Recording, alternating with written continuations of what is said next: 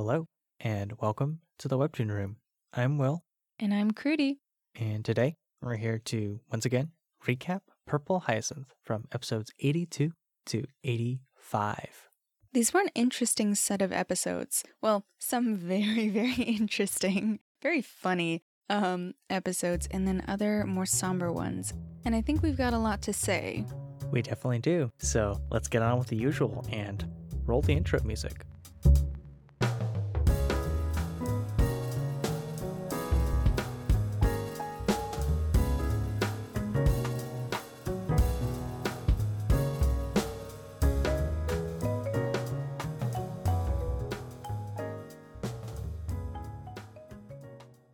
Episode 82 opens up with Lauren flashing back to around a year ago, after her outburst with Sake in the interrogation room. And Lauren is not doing well. She's got her head in her hands. She knows that she messed up. She lost her authority to make a change because she lost her temper. And she asks herself, why does this rage take over me so easily? And it's an interesting question because we've talked about this before, but Lauren has a bit of a short fuse. When someone kind of pokes her in the right place, sets her off, it really doesn't take much to set her off, is what I'm trying to say here.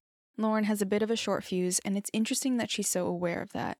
But anyway, she goes to visit Maria Chow's prison cell, where Maria is just begging her to help her because she doesn't want her daughter to be out alone in the world. And Lauren promises her that she'll do her best to help her. Back in the present day, after Kieran's detective comment, we see March, Lauren, and Herman discussing the Chow case, and this is after they've just talked to the elderly witness, and her story tracks. March thinks it fits. Herman, however, is not as convinced. He argues that it's just one witness's story against existing evidence, and that they've got a killer already behind bars. He asks how they plan to prove the case, and Lauren presents the binder of cases that Sake has been involved in. We know that he has a bit of a history. Yeah, and this is where Herman gets to show off a little bit more of himself and how he's a bit of a jerk. He still, even in this moment, goes after Lauren a little bit. Yeah, he's like, what the hell is this, Sinclair? Last time I checked, you were still on suspension. And I mean, he does have a point. She's a suspect in the man's murder, but it still feels a bit more personal than that. He does ask, why are you presenting more evidence? And it kind of evolves into a back and forth about ethics. Lauren has this perspective that it is our duty to uphold justice in the city. Herman, however, makes the point that you can't redefine justice and bend the rules however you want.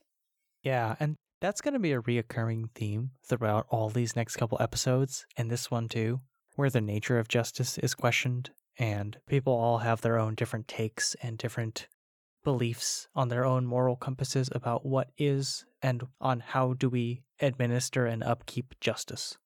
Definitely, and March is kind of in the middle. He's sort of a mediating presence between the two of them. He recognizes that Lauren's hypothesis has never been completely improbable, and now they've got a little more evidence, they can reinvestigate and they can re-examine the previous investigation to see if there was in fact a different outcome, the one that Lauren proposed. So Herman, at the end of the day, he determines that March and Cooper can pursue the case, with Lauren on as a consultant only.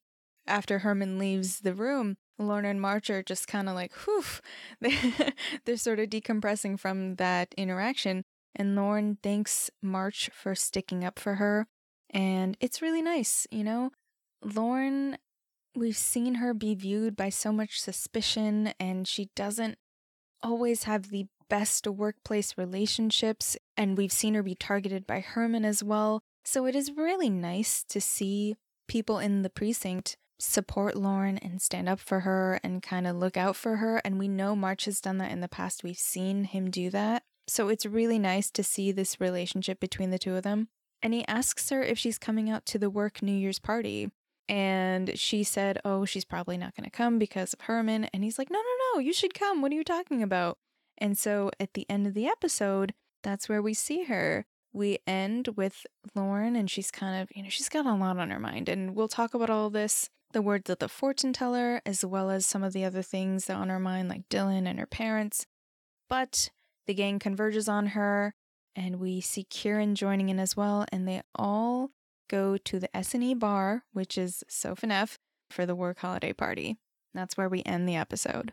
Yeah, this was an interesting episode because it also highlighted a couple things about where some of the characters' moral compasses are. We know that Herman is, if you guys know this one, a little lawful stupid. He's not very flexible in his view of the law and his own moral code, and so everything that doesn't fit in it must be discarded immediately and berated, like Lauren. I don't know. What are your thoughts, Grudy?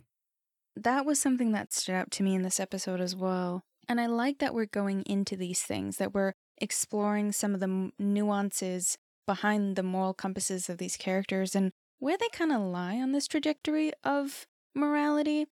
Herman, you're totally right. He is definitely lawful stupid. And we've kind of established that he's a jerk to Lauren in a lot of ways. But it is clear that his clashes with her go beyond his personal beef. His approach to justice is just fundamentally different, and this rings true for all three of these characters. It reflects in his position in the precinct. He's the captain of the Ardalis Police Department, and so he's in a position of leadership and has to inherently uphold these rules and structures that the police operate under. We see this in what he said earlier. You can't redefine justice and bend the rules however you want. He is the arbiter of those rules in this case. March's views of justice and what is right and wrong, although he operates under those same rules that Herman does, is more flexible because he knows that the system is imperfect. He also recognizes that there's a sort of real-life aspect to justice in that it has to be flexible to meet the needs of everyday life. You can't just follow everything by the book. He has that common sense about him that realizes this. Yeah, and he also knows that the system doesn't work for everyone. In fact, it is often very unfair to a lot of different people, and we see this in his conversation in episode 60 with Kim and Will when they're talking about finding Loon in the precinct. He doesn't blame someone for going around the system. He recognizes this is kind of a gray zone. It's not completely right and not completely wrong. And he does have that, you're right, compassion, common sense, and empathy too. But his answer to this, because he still operates within the system, is to work with the system and work within the system to make sure that it works for the right people and that the right people are helped and that the correct people are punished. And that's kind of his way of operating in this world, helping as many people as he can within the confines of the system that he's forced to work under. And we've touched a lot on Lauren's sense of justice in that it is very flexible. It's a get it done no matter what. I want the right people put away. I want the liars put away. I want people who I think have wronged others put away. And it's a very selfish take, but also very righteous one. It is. She does have I think righteousness is a really good word, actually. I was about to say that she has a really strong sense of justice and what is right and wrong, but I think she has a little bit of that righteousness in her. And I think a lot of that, it's interesting because we talk about her being and having a lot of flexibility in terms of meting out justice, but I actually think her views on justice itself are a little bit more rigid. They're a little more inflexible. At least when we meet her, I think her viewpoint has slowly started to open up throughout her interactions with Kieran and just her activities as Loon. But she started out kind of black and white. She was definitely more idealistic, and I don't know, it's just interesting to see the change that she's gone through, because the more she learns, the more she questions herself and her own line of thinking. Yeah, she's always been flexible, working outside the system, even before meeting Kieran. It's not unlike her. It's not, but teaming up with him was definitely a watershed moment. And like, we just mentioned, she's been questioning herself a lot in terms of just the rigidity of her line of thinking before this. That team up did a lot for her, and it's interesting to see where she'll go from here. Especially now, because moving on to episode 83, we've got the work holiday party with the fake dating coworkers. Yeah, and we know pretty much right from the beginning that this is going to be a good episode, what with the episode 83 and the drunken upside down purple hyacinth. Yeah, it's This one was going to be a funny one. But anyway, we're inside the S&E bar, and the gang is all here, which is kind of cool because we don't normally see the entire ensemble together in an episode like this usually. Yeah, it's been a while since we've had the entire ensemble together on screen. They're not in the office, but we do get some shenanigans between them. Obviously, people are drinking. They're out to party a little bit, so they're a little bit looser. They're having more fun. And, us, the readers, we definitely are having fun with this one, too. It's weird because I think this episode is one of those that is actually better experienced than any recap that we could give you. But we're going to try. We're going to do our best. We open this episode with Kim. I don't know. I don't have words to describe Kim. She's just a drinking monster. Lucas is probably having the most fun that I have ever seen him have. He is egging Kim on, and he's got the blackmail camera ready. Lauren is kind of chilling. She's that friend, she's just super chill, just low key. And Will is having a heart attack over Kim, as expected, but funny nevertheless. Yeah, funny for sure. That doesn't mean there aren't any quiet character moments. There are actually some pretty juicy ones between Kieran and Lauren and Kim and Will. Definitely, and some of those happen when we pan to Kieran, who is sitting off at another table chatting with other people.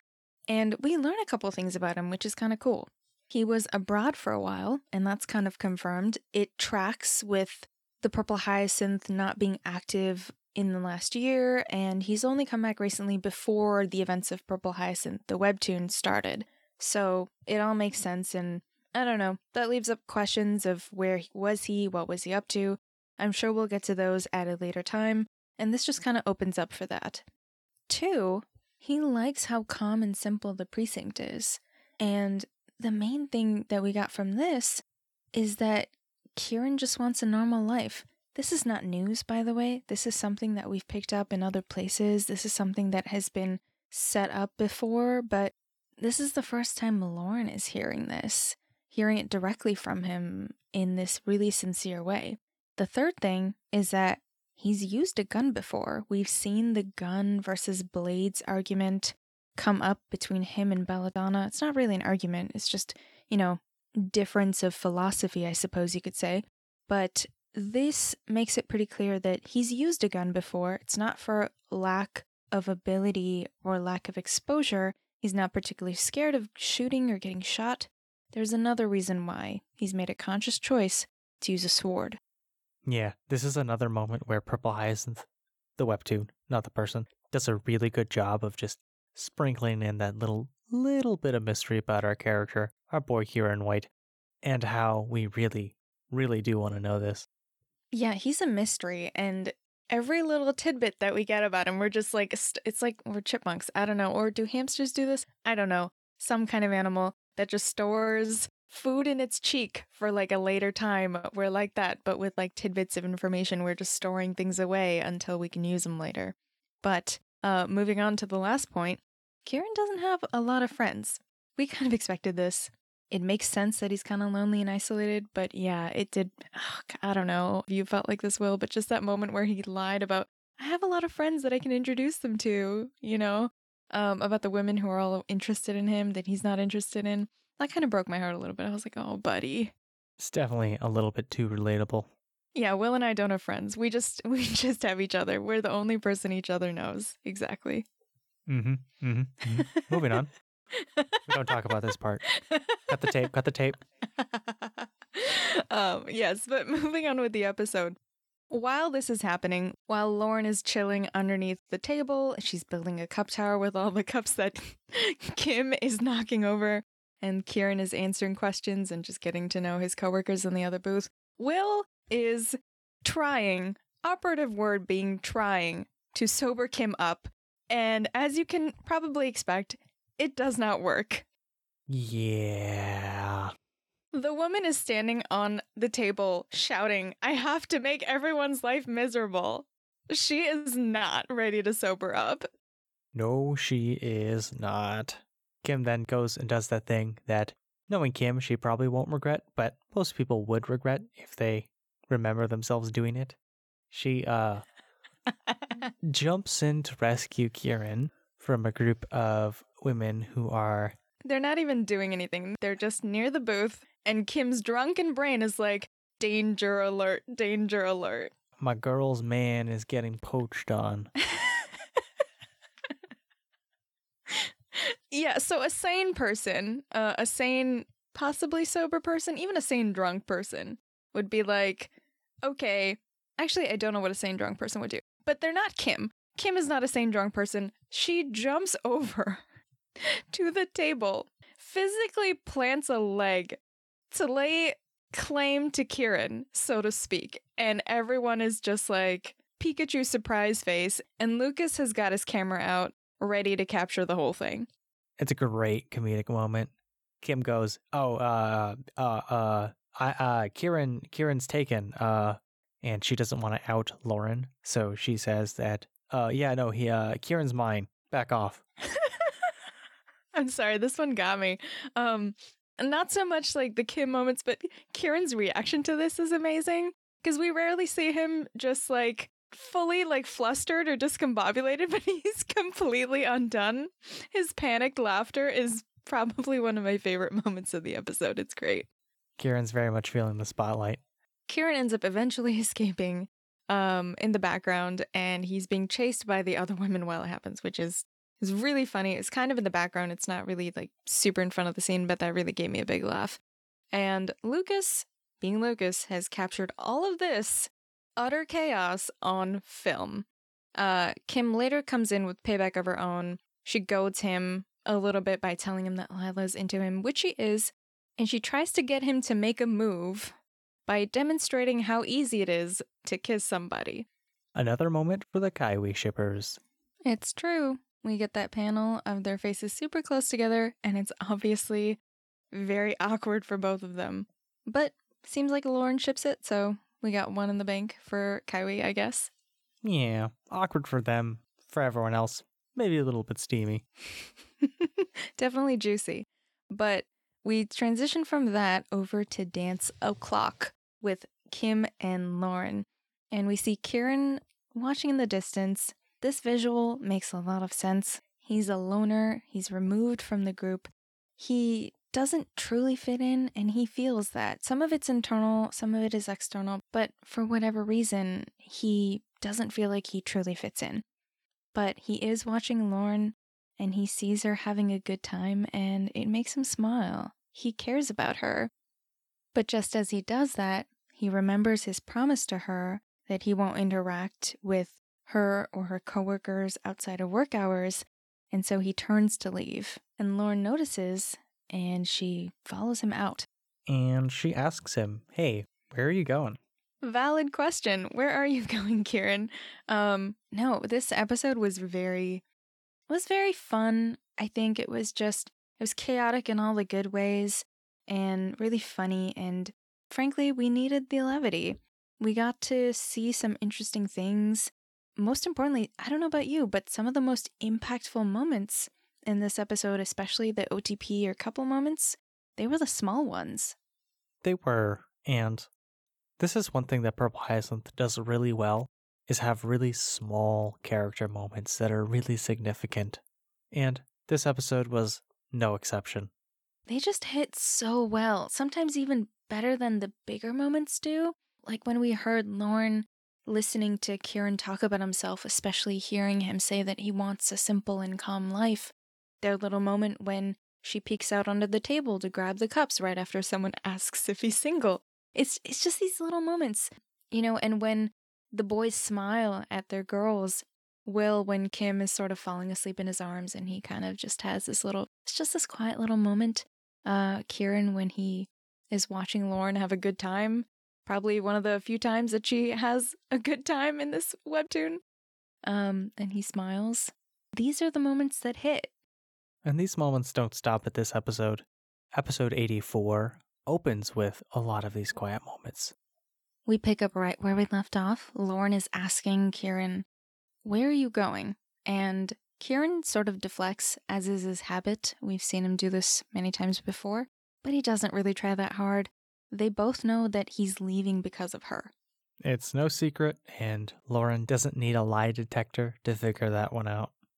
No, and she sort of prods a little bit. She's like, "Isn't that rude to do to your coworkers?" And it kind of opens something in him. He says, "I don't belong here." His connection to these coworkers that he's supposedly on good terms with, it isn't real. And he's basically verbalizing what we've already known from the last episode and even before that, what we've known about him all along. He's lonely and he's isolated. He can't really have true friends. He's a freaking assassin and he doesn't belong. And Lauren, I mean, you can tell this sort of just hits her because we've seen in the last episode how close she, Kim, and Will are. And their friendship is strong, and I think that this is probably a moment when she's realizing how isolated he is. Yeah, and it's clear that Lauren empathizes with Kieran, with his feeling not just that he doesn't belong, but that he can't belong. Why do you think she relates so hard, or why do you think she empathizes so strongly with that? This is just a hunch. Even though Lauren has friends and people she's friendly with in the police department, after her involvement with the Sake case, I think she felt this way. And that's why I say I think she understands what Kieran is going through. I think that makes a lot of sense, and we know Lauren has a big heart. She does care about a lot of people, and she does care about Kieran. It's pretty clear in this episode. She reaches out to him and she says, "Kieran, you don't have to go because of me. I know you won't do anything." That's big coming from her. Like, this is a moment, saying like, "I trust you," basically. Yeah, this was big. This is the most intimate talk they've had in a very long time. I think since they got locked in the closet together is probably the last time they've had a small moment like this. But this moment ran deeper than that. It was very clear that this was the next step in their deepening bond. Yeah, and I think you bring up a really good point about the closet because to me, I read the closet as being like Kieran's move to make, and he made it. This was Lauren's move to make, and she made it. She made her overture, and you're right, I think that this sets them up for even more intimacy and vulnerability later on because they haven't talked really in a vulnerable way about 43 yet. No, they haven't. And it definitely seems like they're more in a place now that they can. But there's also the lingering dread of the fortune that's still overhanging. What is the betrayal? Is this one of those juicy drama moments where it's set up for the main characters to get closer and closer, only for something to happen? I'm not sure. What do you think? I don't think so. And I know we're skipping around a lot in this episode. We haven't really touched on any of the specific moments, but later on in the episode, I think she just makes a decision. She comes to a decision that she's going to trust him. She opens up in a way that she didn't before, which is exactly what she did in the beginning of this episode when she tells him, and she didn't need to tell him this. She didn't need to thank him for helping her with Chow's case, but that's something that she's been feeling. And I think that her gratitude to him ran really deep in that moment when he said that he would help her. And so she thanks him. And to me, this moment is really significant because it's not a response to something Kieran is doing, which is what her telling him that he didn't have to leave was. That was a response to something that he was doing out of respect for her and his promise to her. This is an overture that she made of her own will. She didn't have to do this, but she did it. She chose to express that to him. And yeah, this episode is full of intimate moments between them, and it's meaningful. And he ends up kind of accepting her invitation and coming back in. At this point, the festivities haven't quite stopped yet. There's a drinking game announced, and people all get roped in for it. Yeah, Lauren volunteers Kieran, and Kim volunteers Will. And neither men can really handle their liquor, so they end up having to go on stage to sing a karaoke duet. Everyone's having a good time, including Lauren, but she does keep flashing back to all the things that are still plaguing her, all of her worries. Yeah, they all just start swirling back up into her mind and onto the pages. But she shoves them down because tonight is not the night for that. As the night ends, though, everyone is heading out at the end of the night, including Lila and Lucas, which is adorable. Kieran and Lauren are watching Will, and I believe her name is Grace, haul a very drunk Kim out of the bar. Their mood is wistful, kind of nostalgic, and they talk about the first time they met. Kieran says, Kim is just as crazy as the first day I met you, which is kind of notable to me because normally you'd say, Kim is just as crazy as the first day I met her, but Kieran says the first day I met you. It's interesting to me because he's framing it through Lauren's lens. He's thinking of Lauren first, and it signifies that that's how Kieran remembers that day, the day he met her, that's why it's significant. And he follows up by saying, I think meeting you lying on the floor catching cups would have been better than how they actually first met, which is, Lauren was chasing him, all that, foot in his face, yada yada. But I think it's pretty clear that, I don't know if it's a conscious wish, but he does on some level wish that he'd met her under different circumstances. I think he would have really liked her. They might have really liked each other. They definitely could have been friends without any of the current drama. Although we love the current drama. That's why we have story. But it would have made for a happier life experience for both of them, probably. And I kind of think he wishes that. It makes sense because, we all know that Kieran just wants a normal life. I think he would have wanted a normal life. But this is unfortunately the one that he has to live. And I think that wish of meeting her under different circumstances, meeting as two normal people, I think that's a part of that. Yeah, I would say it's a big part of it.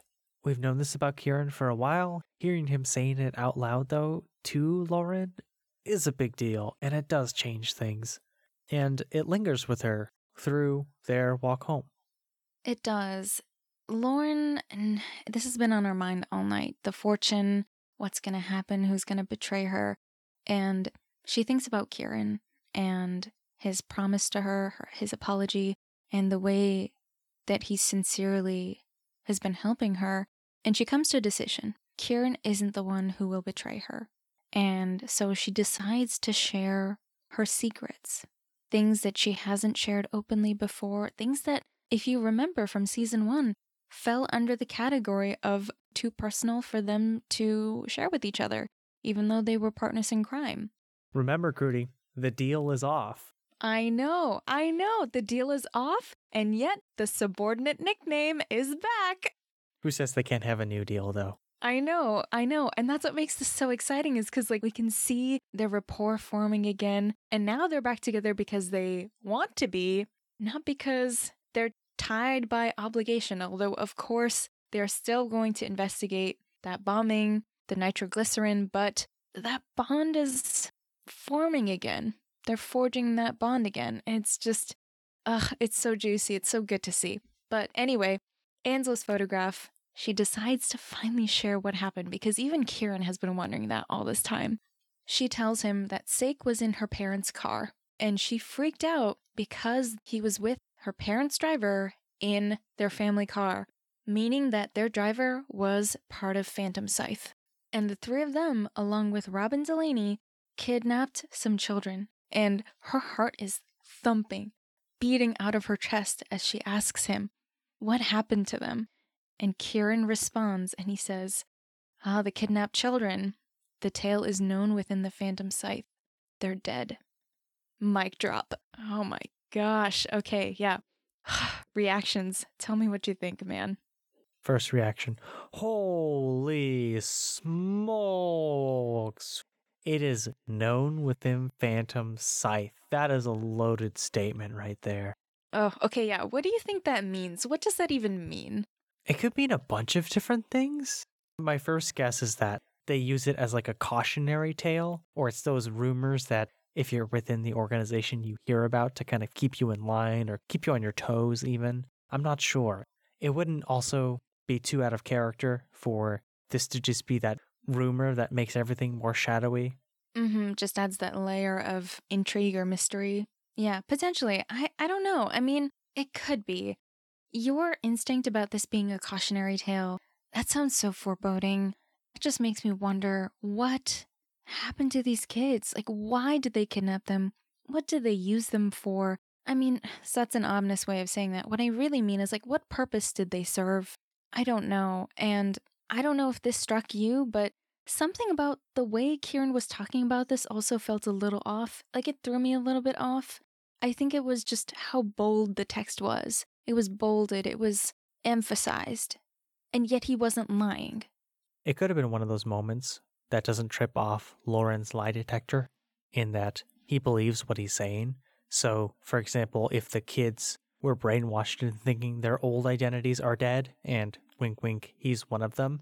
So when he says, they're all dead, he believes it's true. His old self is dead, if he was one of these kids.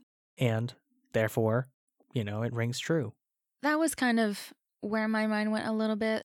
I don't know if that scenario is the accurate one, but him believing this genuinely or sincerely and it not being the actual truth struck me as a very real possibility.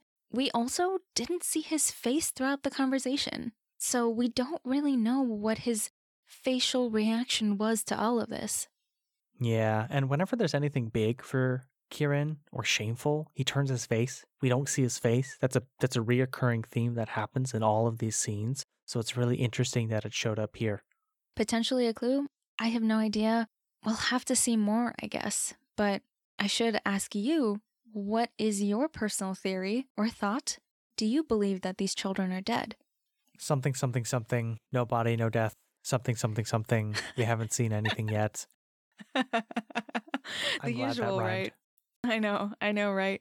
No, truly, it's the usual. That's exactly what I actually have written in my notes. No body, no death. And that's kind of what I keep coming back to. Unless we see a person die, we don't know anything. We can't trust that any information we have is true. And we all know that Kieran is a little bit of an unreliable narrator. So, how much can we really trust his words? I'm not sure. I'm not sure either, but Lauren certainly seems to have made her decision in this episode to trust him. I think that's a huge step. At least that's how I interpreted it. I would love to hear your thoughts on this. But to me, the events of this episode and their dynamic and everything that happened and what they talked about, I think she's made a decision to trust him, which is a big deal. It's definitely a conscious decision, but mixed in there is a bit of Lauren's intuition. Some of that trust is just unspoken. I don't think it even could be verbalized, but their bond has changed to the point where she can trust him, and that's kind of intangible. Yeah, I think you're right. That's a really great way of putting it. Their bond and their relationship has always been nebulous, just by the nature of who they are and what they do, and I think that's what you're speaking to a little bit. Overall, this episode had a lot of meaningful moments, and even just lighthearted moments as well. And we saw it from the last episode, 83. It's hilarious, it's funny. We all need that levity, that lightheartedness sometimes. But I think we also know that this is not a permanent state of being. Purple Hyacinth is not a happy-go-lucky type webtoon. We know that from the beginning. But it's also set in the music, the characters. Lauren cannot forget, no matter how much fun she's having, her problems, the worries that are on her mind, and even the music, the mournful track in the background, even behind some of these really lighthearted moments, the drinking competition, Will not being able to hold his alcohol, all the things like that. We feel it. They feel it. But we find solace in the renewed connections, and that's kind of what I'm taking away from this episode, this renewed connection between Lauren and Kieran. It's for sure the big highlight of this episode. It is, but Lauren has got much more on her mind now than just Kieran. She has to deal with the fact that Dylan is gone. And that's where we open up with episode 85. Lauren is at the cemetery with March accompanying her. Yep, and Lauren goes over to Dylan's grave. It's here that she reminisces a bit on some of the leftover feelings from that time. She thinks about how they buried an empty casket and that she didn't really get to say goodbye. It's a really sad moment, but Lauren was thinking at the time kind of exactly the things that we've been thinking, which is no body, no death, is essentially what it comes down to. It's not a funny moment, but this did give me a little bit of a chuckle. But it is heartbreaking to hear her internal thought process. how a part of her didn't really get to say goodbye because he wasn't in there. And if he wasn't there, he could be somewhere else. She thinks back to Kieran's words, even if you were one of them, you'd be gone by now. And we see this loneliness overcome her, this helplessness overcome her. And it's throughout this episode, she thinks to herself, everyone's gone. And then she moves on to her parents. She thinks of the leader, the Phantom Scythe vendetta, how there are so many victims because of this vendetta, because of the kingdom's lack of care for its people. And she's processing these questions that she hasn't had a chance to process until now. Were her parents responsible for this? Is she going to hold them responsible for this? And she arrives at their grave and answers to herself whether or not they wanted to quit. They were guilty.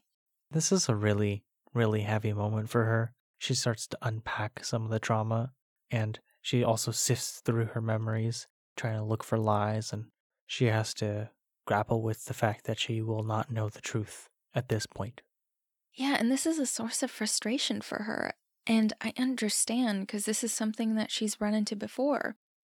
All of the answers that she's found have just led to more questions. And none of the answers to those questions have also led to easy solutions.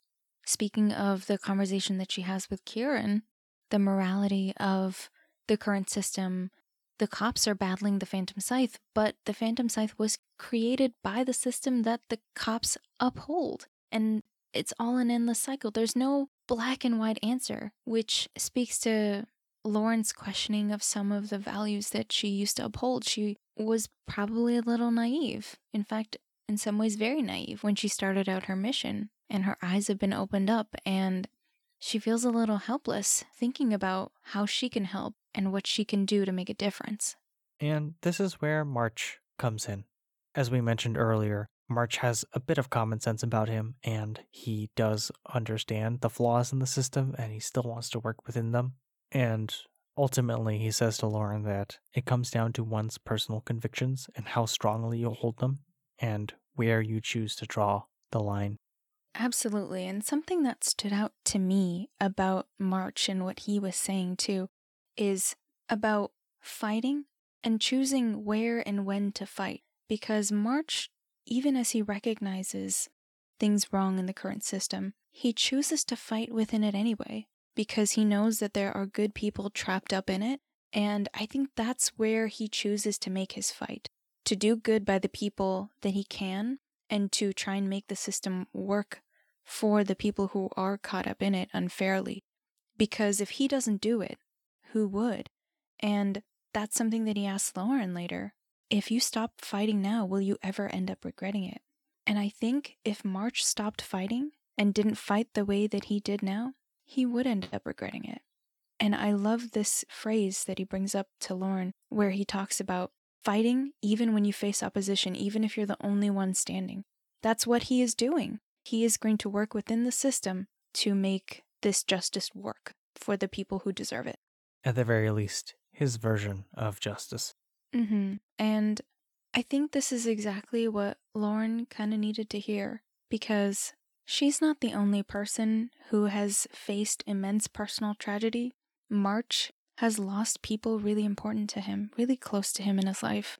He lost his daughter when she was young, only 6 years old, to an illness, and his wife was murdered by criminals. It's unfair, and both of them became detectives to restore balance, but to March, the people he loves are still here. They're still helping him fight, and it is for them that he fights, for what they have given him and what they should have been given and deserved in his life. And I think that is something that's strongly propelling him. And Lauren needed that in some way, to be challenged and uplifted in this way. What is she going to do to honor Dylan, to honor the people that she's lost, the people that she's loved and lost? And how is she going to fight to make things better? And what choices is she going to make? That we'll have to see. It's heartwarming, though, because Lauren makes a decision.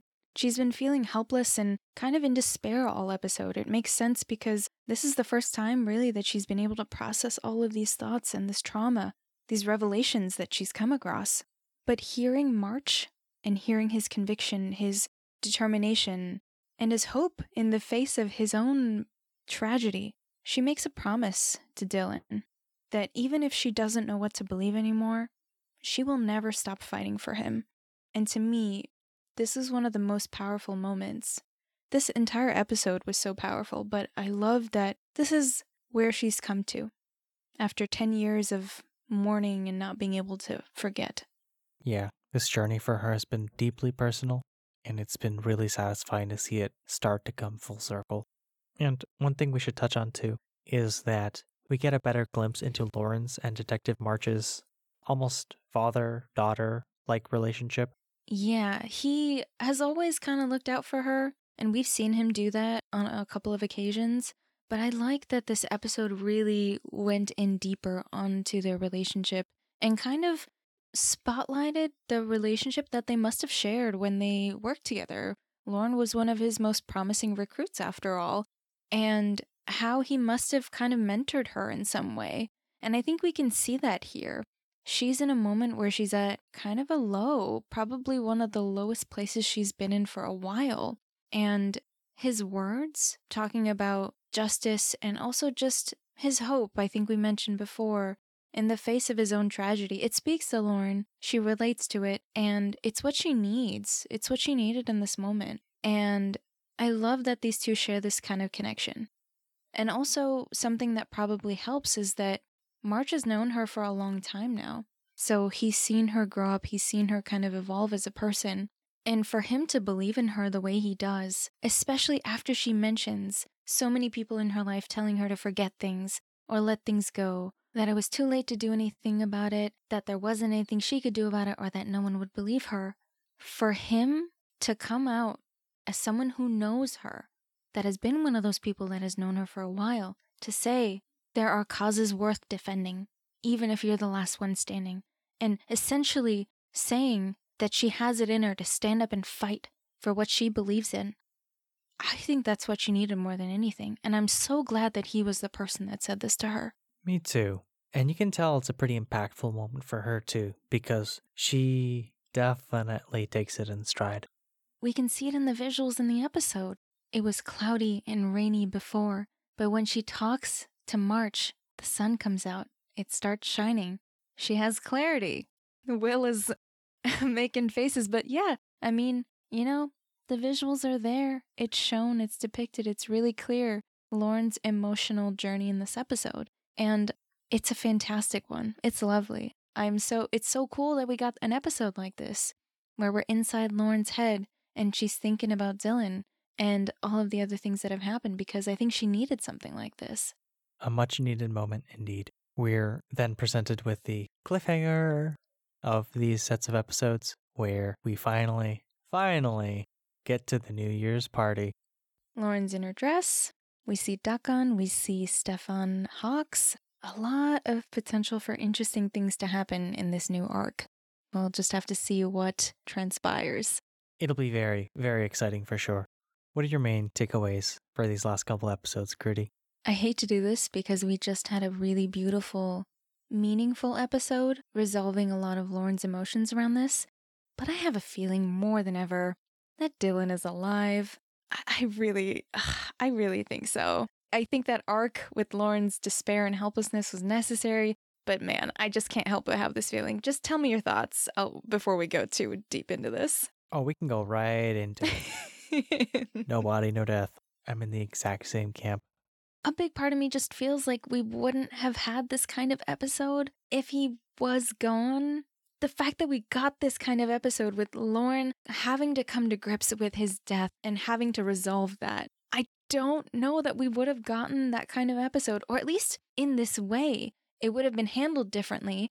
And remember, the ending line of this episode, episode 85, is still, "I wish you were by my side guiding me."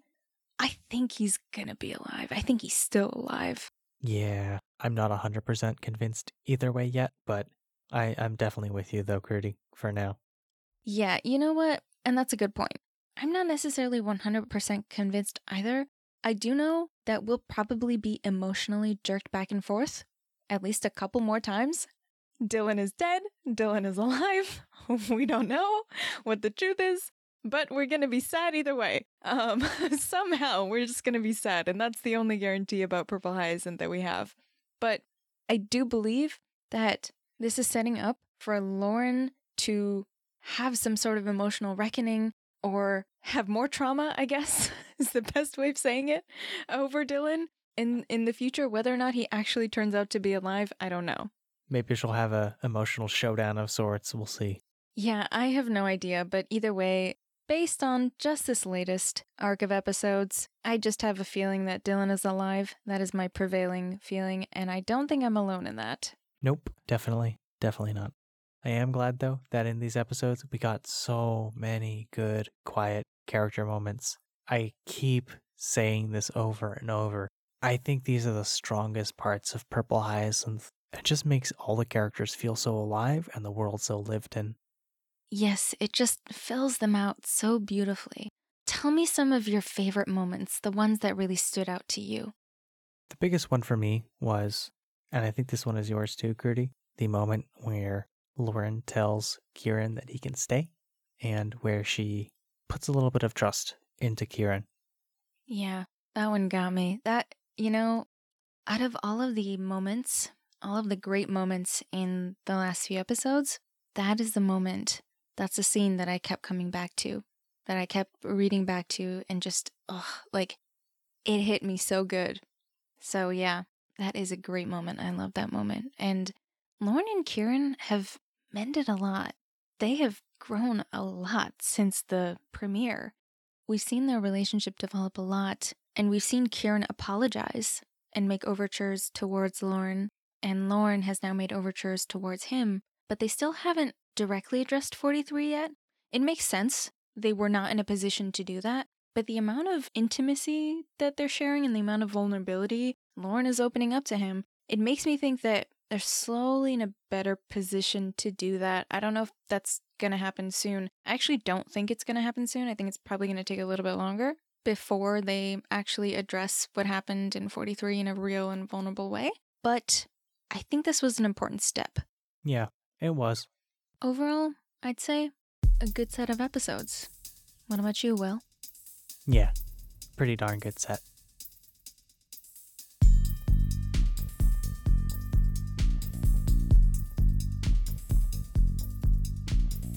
Thank you very much for listening to this episode of the Webtoon Room. We always love recapping Purple Hyacinth, and we're just gonna keep doing it. So, if you like what you heard today, stick around, check out our old recaps that we've done, and check us out on social media. We're at the Webtoon Room. That's where you can find us in all the places. Twitter, Instagram. We're also on email. I should say we have an email.